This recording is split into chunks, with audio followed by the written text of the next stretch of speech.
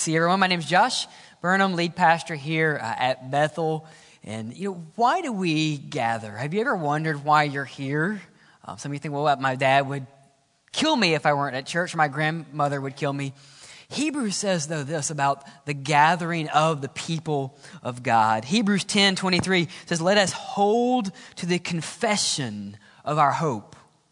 Let us hold on. And so the reason we gather and worship, it helps us hold on tighter to the faith that we have in Jesus Christ. In the next verse, let us watch out for one another to provoke love and good works.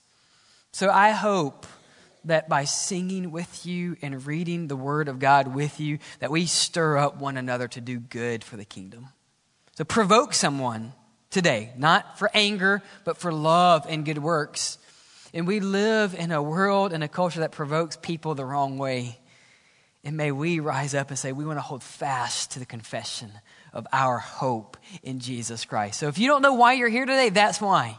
Hold tight to Jesus. If you are new, and Brad, thank you for welcoming everyone. If you're new, we want to say welcome to you guys. If you're not new, if you're really old, you're welcome too. We don't want to leave you out. So for our covenant members, we love you guys. Thank you for what you do in supporting the church and reaching people who are far from Christ. And some are watching online, and we want to welcome you today also.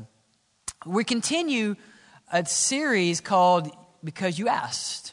And so last Christmas, we gave you a survey and just simply asked you, what would you want to see or what do you want to know from the word of the Lord? And so one of those was difficult days. How do we manage? How do we handle crisis in our life in a way that honors Christ? And so that's what we're going to look at today. What do you do during difficult days? That's a hard question to answer. If it's 100 degrees, I had this happen a couple weeks ago, and your AC goes out, you call the HVAC guy.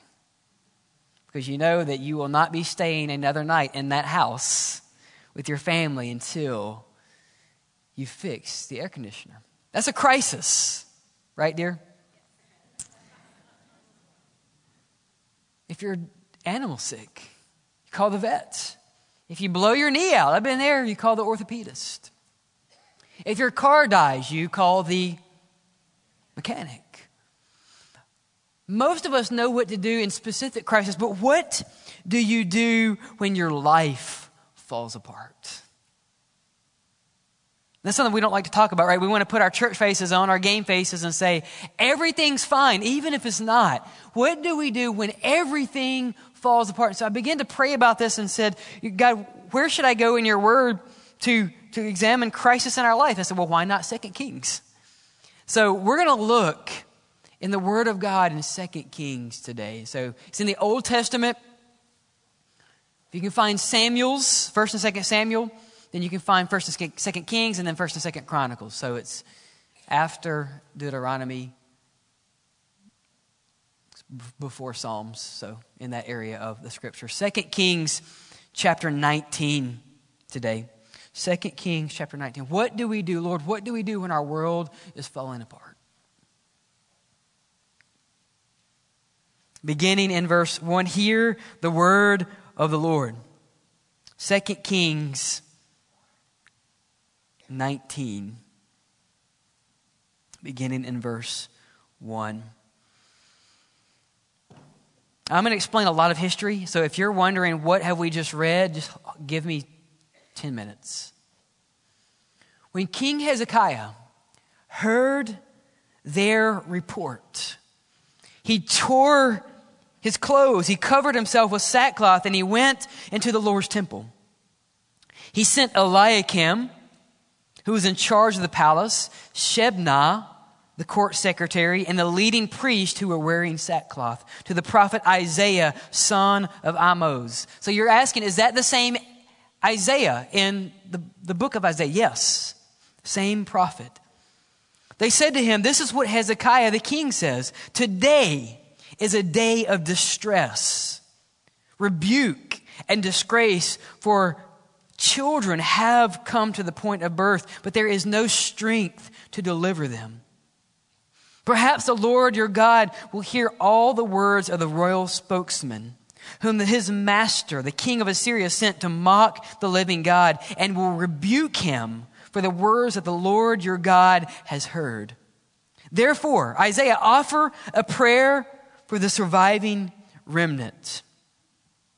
So the servants of King Hezekiah went to Isaiah, and he said to them, "Tell your master, thus says the Lord, don't be afraid, because of the words you have heard, with which the king of Assyria's attendants have blasphemed God.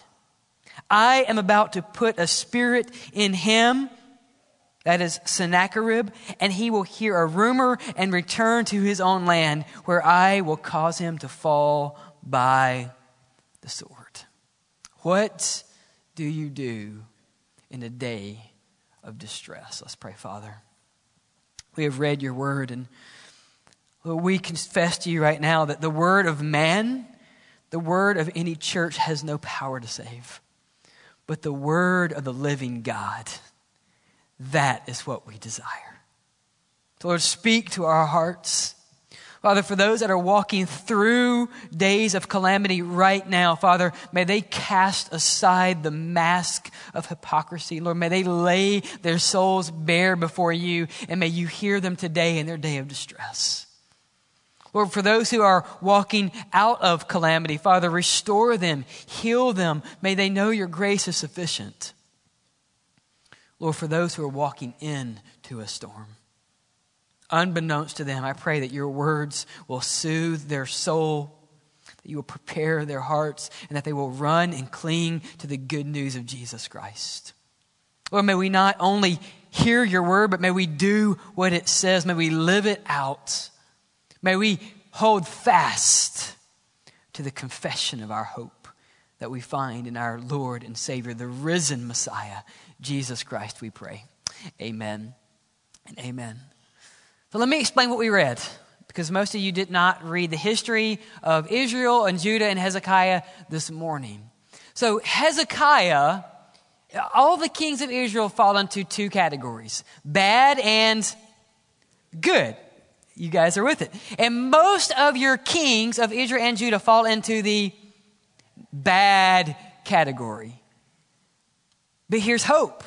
Out of the 5 good kings, Hezekiah is one. Why is that important? Because some of us think erroneously that bad days only happen because of lack of faith. That is not true. That is not true. We'll get to how the Lord soothes our hearts in that. So Hezekiah, one of the 5 major kings who led God's covenant community into a spiritual and economic flourishing environment. So if you turn to chapter 18, which we're going to look at shortly, we read a little bit about Hezekiah's life. He takes the throne when he's 25, in verse 18.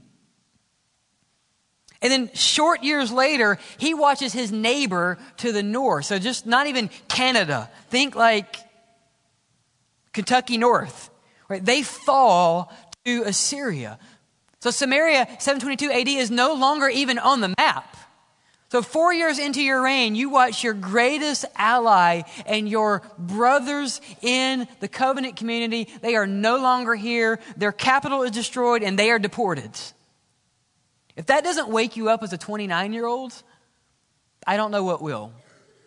And so now that is Shalmaneser, and now we have Sennacherib, a new king who is in Assyria, and he is pressing down on Hezekiah. And he says, if you just give me all your stuff, I'll leave you alone. So Hezekiah goes and he ransacks the temple. He takes all the silver and all the gold, even so much that he takes the gold plate off the door frames and the pillars, and he gives it to Assyria, but it's not enough. And so now we have this oppressing force bearing down on the people of God. Now listen to how the word of the Lord describes Hezekiah. Because you've read the calamity, now listen to what God says about this king. Look at 18 verse 5, really quick. This is important for us before we look at calamity and crisis. Because I want to shatter our materialistic worldviews, right? We have these ideas that when you're good, you're blessed. When you're bad, you're stressed. This is what God says about Hezekiah. Verse 5, chapter 18. Hezekiah relied on the Lord God of Israel. Not one of the kings of Judah was like him, either before him or after him. He remained faithful to the Lord, and he did not turn from following him, but he kept the commands of the Lord, the ones that he had commanded Moses. The Lord was with him, and wherever he went, he prospered. He rebelled against the king of Assyria, and he did not serve him. Why is this important? Because this sets the stage for the calamity. And so what's now happened, Assyria is surrounding Jerusalem, and he sends his spokespeople to come to the wall, and they're taunting. Football season is upon us, so some of you are in that taunting mode, right? They're taunting the opposition. Some of you are taunting me by the shirts that you wore today, but I forgive you. And so they're screaming to the top of the wall, and the attendants on the wall speak back to the Assyrian forces, and they say, speak in Aramaic, because we understand Aramaic and we don't want to hear everyone else. We don't want everyone else listening to what you're saying. And of course, like a good enemy, they continue to speak in Hebrew. And they basically say, your God is nothing, your king is nothing, and you're going to die. If you're in the city, you might as well flee, because you're going to die. And did I mention you're going to die a really cruel death? And so these attendants take the report to Hezekiah. And that is where we find him in verse 1 of chapter 19. As a young man, still in his early 40s, receiving this report that the greatest empire in the world in that moment is going to ransack and raze your city. Not raise up, but R-A-Z-E, raze, destroy down your city. So what does that tell me about crisis, first of all? Crises are common to every man. Crises are common to every man. Think about, did Assyria attack Judah because of Hezekiah's unfaithfulness? No. Thank you. Stephen, I love you, brother.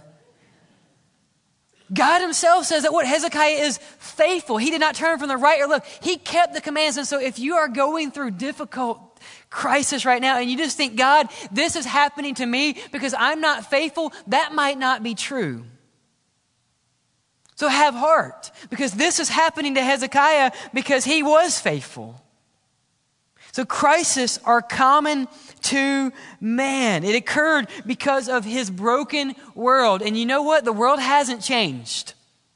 We still live in the midst of a broken world. I don't have to tell you that, do I? I walk into the nursing homes, into people's houses, and we have dementia. And it just rips me up. Such an ugly, ugly disease where our mind is taken away. And I just want to say, God, come quick. I hate this brokenness. God, I hate when people walk into movie theaters and walk into synagogues and walk into outlet malls and shoot victims for no reason at all. And we say, God, come quick. So we must be quick to seek the Lord, but we cannot point fingers. We should lend a hand. Because crisis is common to every person.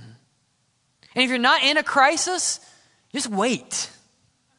Right? And I don't say that to scare you, but it is common to us. We live in a broken, difficult world.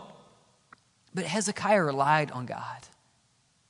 So I want to set the stage saying crises are common. I had someone tell me one time that you are either in a difficult situation, you are either coming from a difficult situation, or you are either going into the storm.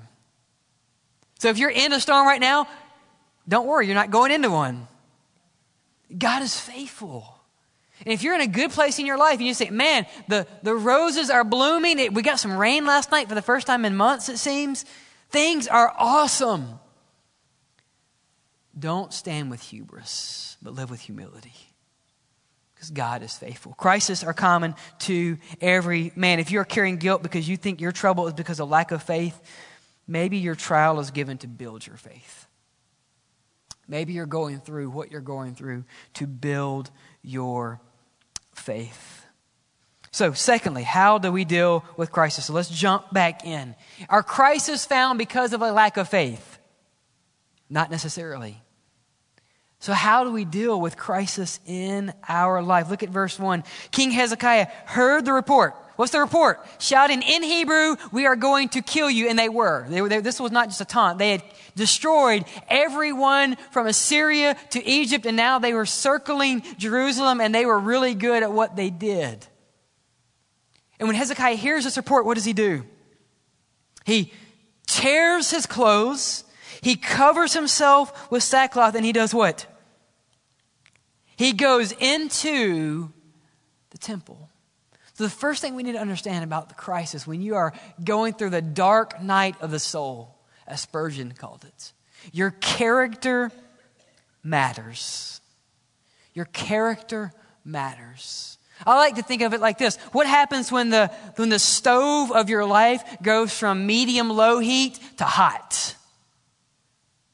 Our character matters. One commentator says it this way: Hezekiah's actions do not seem out of character. Given the fact that he has been a reforming king for many years, his dependence on God is striking contrast to Ahaz, the bad king, embracing of Assyrian gods when he was in trouble. So when he rips his garments, when he puts on sackcloth, when he goes into the Lord's temple, these are public displays of mourning. He's saying, people, I am in anguish. Help me, someone. And it's as if he knew what to do because his character stood strong. It makes me think about two different men who were in the same war, but character was completely different in their life. One man was named George Washington. George Washington ended up being our first president, and he had a friend. Both men were extremely charismatic generals. Both men were extremely successful and highly influential in the American war. The second man's name was Benedict Arnold. Benedict helped drive the British from Boston. He also took the offensive against the British in twin battles, and he ended up forcing the entire surrender of the British army at Saratoga. But Benedict Arnold had a problem. Even from an early age as a general, there were patterns of insubordination and excessive drinking and lavish overspending. And ultimately, it was Benedict Arnold's lack of personal integrity that caused him to have this coup where he was trying to force the surrender of the American troops to the British. And even today, we call treason and traitors what we call them Benedict Arnolds. What was the difference between these two men who were equally charismatic, had equal leadership qualities? What was the difference? It was character. What made the difference in Hezekiah's life? He knows what to do because he is walking with the Lord, as God's word says. I think crisis really is the magnifying glass of our souls. Crisis is the magnifying glass of your souls. And just think of it like this. If you are waiting for a crisis in your life to build and forge your character, it's too late. People all the time tell me, well, you know what? I'll just wait till it gets really bad and then I'll follow Christ. It could be too late. That's not how character is built. That's not how the abundant life is found within us. You will never rise to the occasion. You know what happens? We fall back on our character. What are you doing today to build patterns of character in your life for Christ? Why is it so important that you take time during your day just to speak with the Lord? Because you're building character. You're building character. I took some people to Israel with me last year. Or was it this year? 1 year, I took some people to Israel. And we were able to walk on a first century road, stone marble road. And our guide said, hey, kneel down and touch this area. It had indentions. And this was where the chariots would go on this major thoroughfare.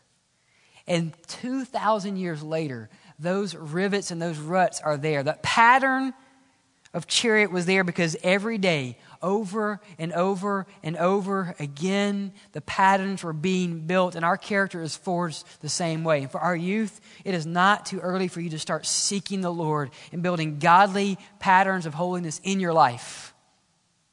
And if you're not in this section and you're not youthful anymore, it's not too late. Build your character, but Christ magnifies your character. It matters in our lives. What you do today determines what you will do tomorrow for Christ. Love his word. Speak with him. What else does Hezekiah do? So we see his character is shining forth. And we see in verse 1 again, he hears a report. He tears his clothes. He puts on sackcloth and he goes into the temple. What is Hezekiah doing? He is taking a lowly posture, a lowly, humble position. He is saying, I am going to mourn with our nation. He doesn't say, well, you guys, good luck. I'm the king. I'll be treated well. He takes a posture of humility. The second aspect of any crisis, any dark night of the soul in our lives, your posture will determine your response. You see, our posture displays our dependence on God. Hezekiah goes to the temple, and I just see him bowing down and taking a low position. Praise God for football. Some of you might not like football, but I do. So just bear with me because you're going to have some football illustrations in this sermon. And when I used to play offensive line back in my early years, left tackle, I shrunk. They put me in water and I shrunk after the game. But if you watch the O-line, it's usually the person who has the lowest position that wins that battle on that snap. It's the person who has the best leverage. Now, what would happen if an O-lineman says, well, I want the high position today? I'm going to push down on my opponent instead of getting low and pushing up. What would happen if the O-line, hopefully they're playing my team when that happens, but what would happen if that was their desire, if that was their attitude? They would fail. And how much more is our spiritual need to taking low positions of humility and saying, God, I'm going to take a low posture with you. And this is so true even on our worst days. Flip over to verse 14 of the same chapter.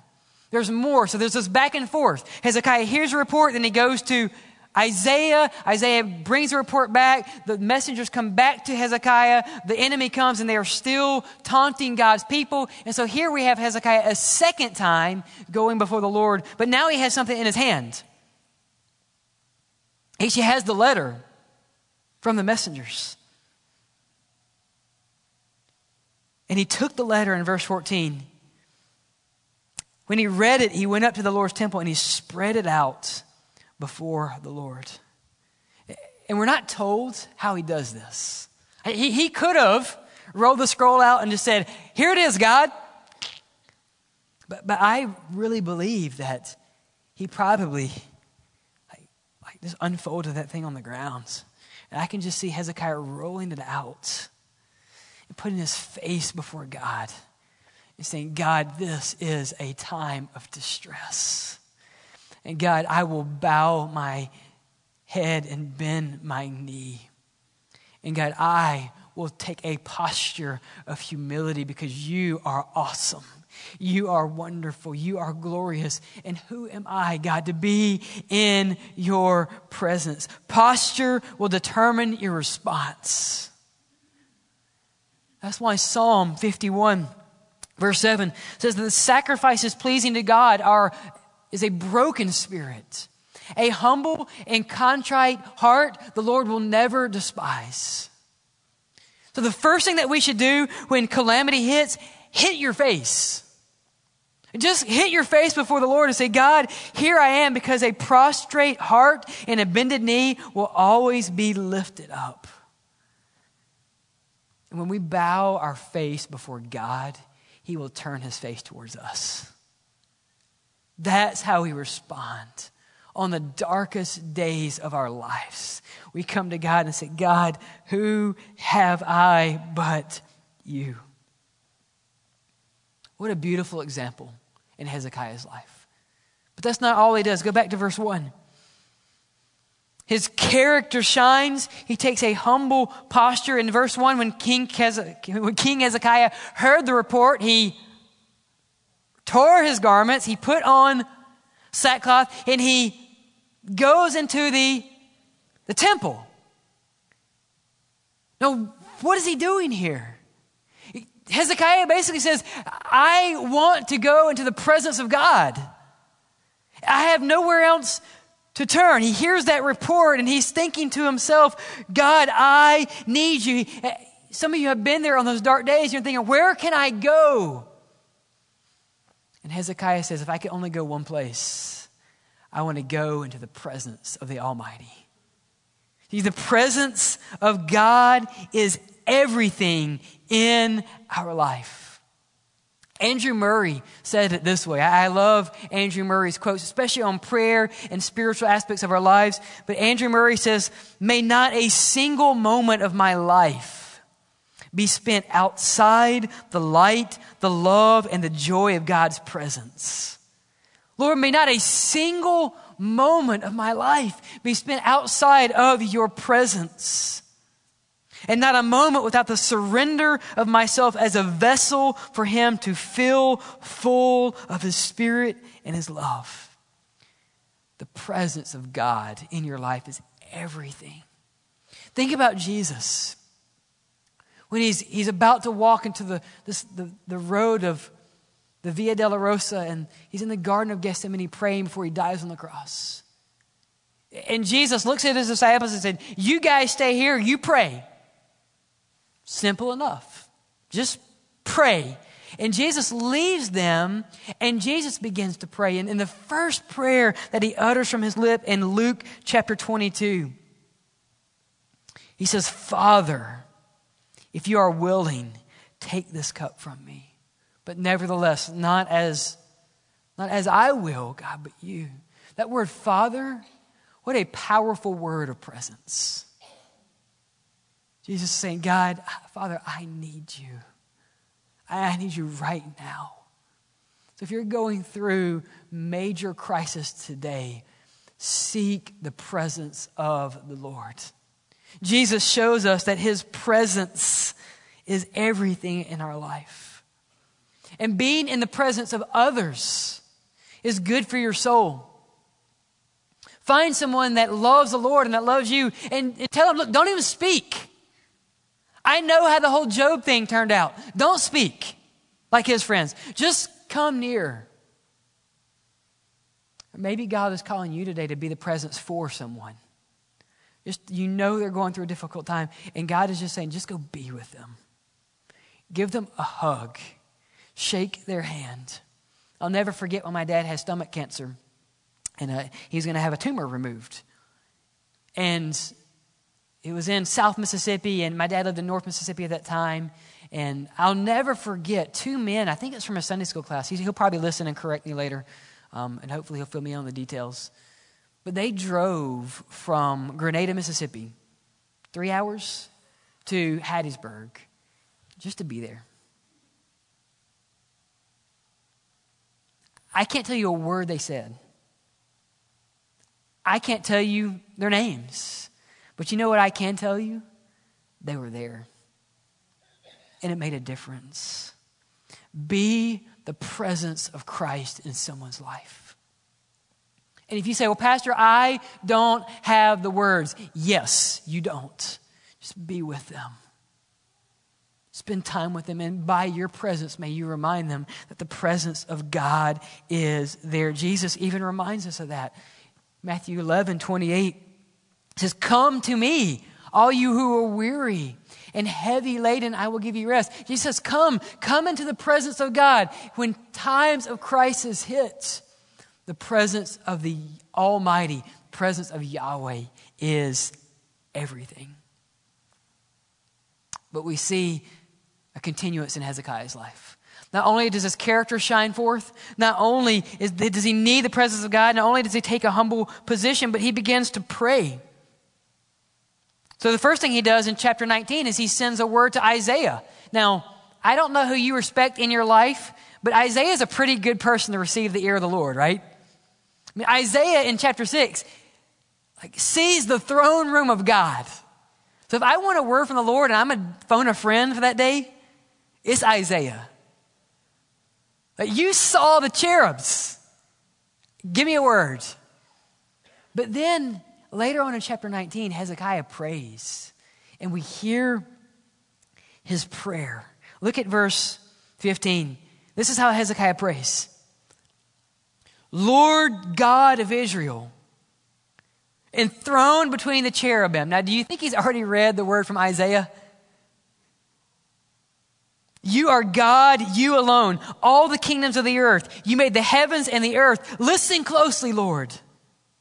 Hear, open your eyes, Lord, and see. Hear the words that Sennacherib has sent to mock the living God.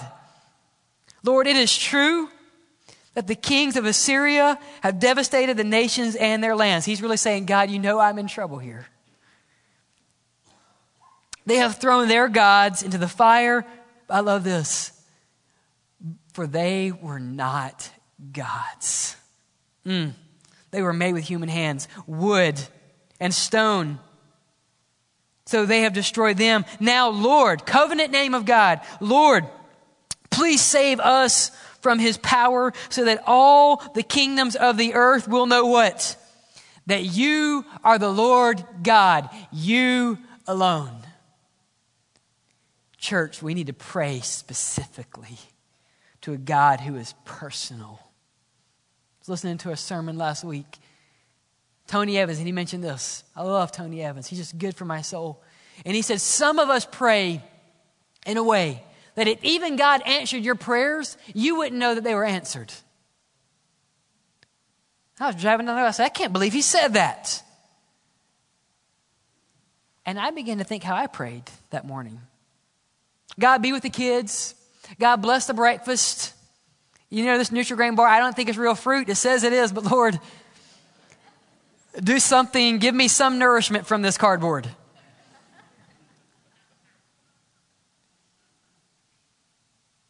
Lord, let us have a good day. Hey, if it rains, that'd be really nice. Tomatoes need it. And I begin to think, if every single prayer that I prayed that day were answered, would I even know it? And that broke me. Because I just believe God desires to hear our prayers. And God says, Josh, if you would answer, if you would ask, I'll answer you. I'm a father who loves you. My son says, come near to me. We should pray like Hezekiah, Lord, listen close. Save us, Lord. In times of calamity, we need to pray specifically. Hezekiah wants a specific word from Isaiah. Hezekiah doesn't say, you know what, Isaiah, if you have time, give me one of those generic fortune cookie things. No, Hezekiah says, God, I need a word. I need a specific word from you and from your prophets. Are we praying specifically in our lives? What does Hezekiah pray for?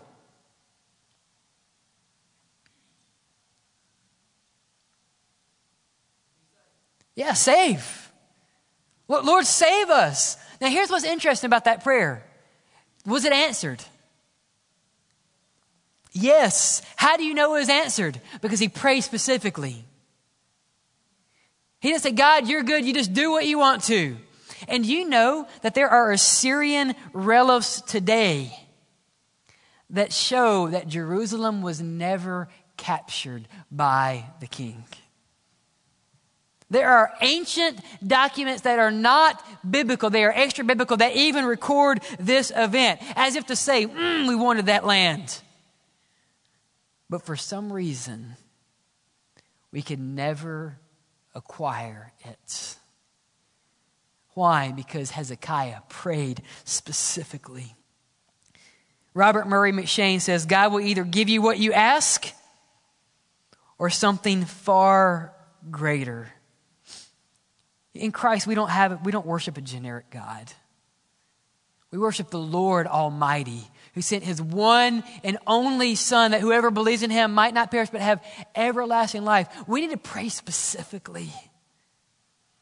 God, bring revival and bring it in this place. And Lord, bring it through these people. And God, we want to seek your face. And Lord, when you answer our prayers, I'm ready to celebrate. Pray specifically. Don't hedge your bets. Church, we're bad about that, aren't we? We're bad about praying and hedging our bets. Oh, that we would pray with a fervent heart so that God will either give us what we ask or something better. I love that. Lastly, what do we do in times of crisis? Pray specifically, magnify your character, humble yourself, seek the presence of God, and then lastly, look at verse 14. I've already read it and referenced it, but let's read it again. Hezekiah took the letter, right, from the messenger's hands. Do you think the messenger peeked, by the way? You think he handed it like, oh, this is not going to be good. He probably didn't. I'm sure it was sealed with a wax seal. When Hezekiah read it, he went to the Lord's temple and he spread it out before the Lord. The greatest leader in the kingdom comes before God and he just puts that report right there. What do you think he's doing? What an odd response. Can't God read the letter without Hezekiah's involvement? By all means.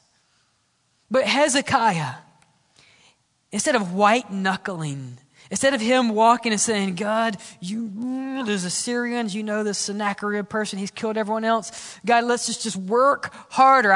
Hezekiah built a cistern. He had water. He could probably last for 4 years.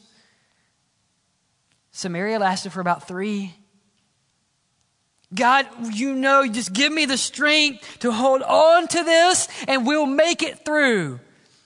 No, Hezekiah didn't go with white knuckles. He went with an open hand. Let me give you another football illustration. That'll be it for the day, I promise. If you've ever watched a football game, you notice that when they hike the ball, they usually hike it to the quarterback. And in that moment, all 11 people on the defense, their one job is to kill the quarterback. You think I'm joking? I was watching something yesterday, and they were asking these defensive linemen from not the SEC, it was another conference that we don't recognize. And you can send me an email later, I'm sorry. And they asked the defensive lineman, how do you force a fumble? And the guy said, I'm going to grab the football here, and then I'm going to grab the quarterback's fingers, and I'm going to try to break his arm so he'll fumble. I'm thinking, yeah, that would do it. I'm fumbling. At that point, yes, I am fumbling. But what happens the moment the quarterback hands it off to the running back? In that moment, if I'm the quarterback, I'm thinking, good luck. Now, all 11 people have focused their attention on the person who has the ball. And as I began to just wrestle with crisis, I see that's what, in my mind, that's what I think Hezekiah is doing here. Is as if he has this crisis and he hands it off to God and says, God, you take it. God is yours. God, you know there's not a single nation that's withstood Sennacherib. But God, these other gods that he's destroyed, they're no gods. They're made with wood and stone, and Lord, it's yours. How do we handle crisis? Hand it off to God. And maybe in our time of response, you physically just need to come to the altar and you need to lay your life before the Lord like Hezekiah. I just picture Hezekiah on his face saying, God, it's yours. God, you know I can't deal with it. But God, I trust you more with my problem than I trust myself. What a beautiful picture of trust. Hand it off to the Lord. You might be asking, well, how does this all end? Just quickly, I want to read one verse.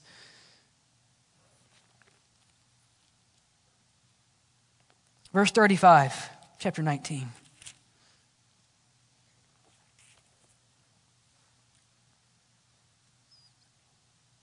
Now again, the Assyrian annals describe that Sennacherib was never able to completely capture Jerusalem. They don't tell you how or why that didn't happen, but this is what King says about the situation. Verse 35, that night, what night? The night he prayed. The night he prayed. The angel of the Lord went out and struck down 185,000 in the camp of the Assyrians. When they got up the next morning, there were all these dead bodies. So King Sennacherib of Assyria broke camp and he left and he returned home and lived in Nineveh. Later on, one of his sons killed him as he was worshiping his false god. Wow, what a response. Some of you today have been in the room when the doctor came to you and said, it's cancer. I remember getting the phone call from my dad and said, look, I got a diagnosis. It's not good. We already have a plan. Don't worry. But it's cancer. Some of you have lost a child. Some of you have held the hand of your spouse recently when that person passed away. Some have lost a job and you don't know how to make ends meet.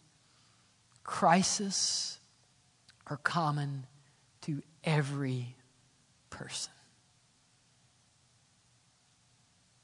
I don't want to make light of our difficulties, but I want to give you one verse today. Verse 20. I skipped over Isaiah's response, but this is the word of Isaiah to Hezekiah when he was in just the worst day of his life. Verse 20, 2 Kings 19. Isaiah, son of Amos, sent a message to Hezekiah. The Lord, the God of Israel, says, I have heard your prayer. There are no more beautiful words ever spoken in the Hebrew or English language. God, when I hear the word cancer, where do I turn? Josh, the Lord has heard your prayer. When I lose a spouse, God, what do I do? The Lord has heard your prayer. God, when I've lost a child and we live in a broken world and dementia is ravishing someone I love, God, what do I do? The Lord has heard your prayer. The presence of God changes everything. And if you are going through a crisis today, I want you to know that the Lord knows and he loves and he's not pointing fingers at you. He's extending a hand.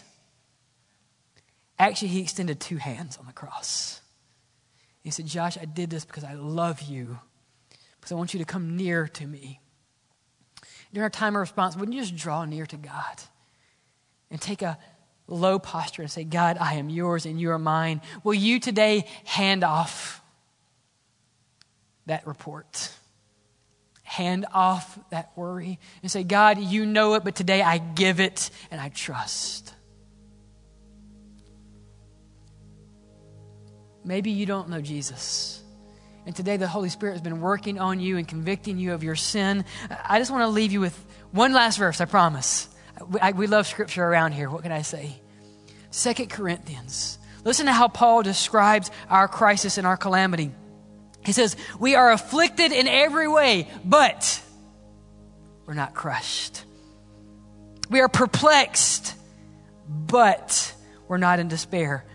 We are persecuted, but we are not abandoned. We are struck down, but we are not destroyed. We carry the death of Jesus in our body so that the life of Jesus might be on display. If you have never trusted in Jesus Christ, he is saying to you today, come near. Turn from your sins, believe in him, confess him as Lord, and you will be saved.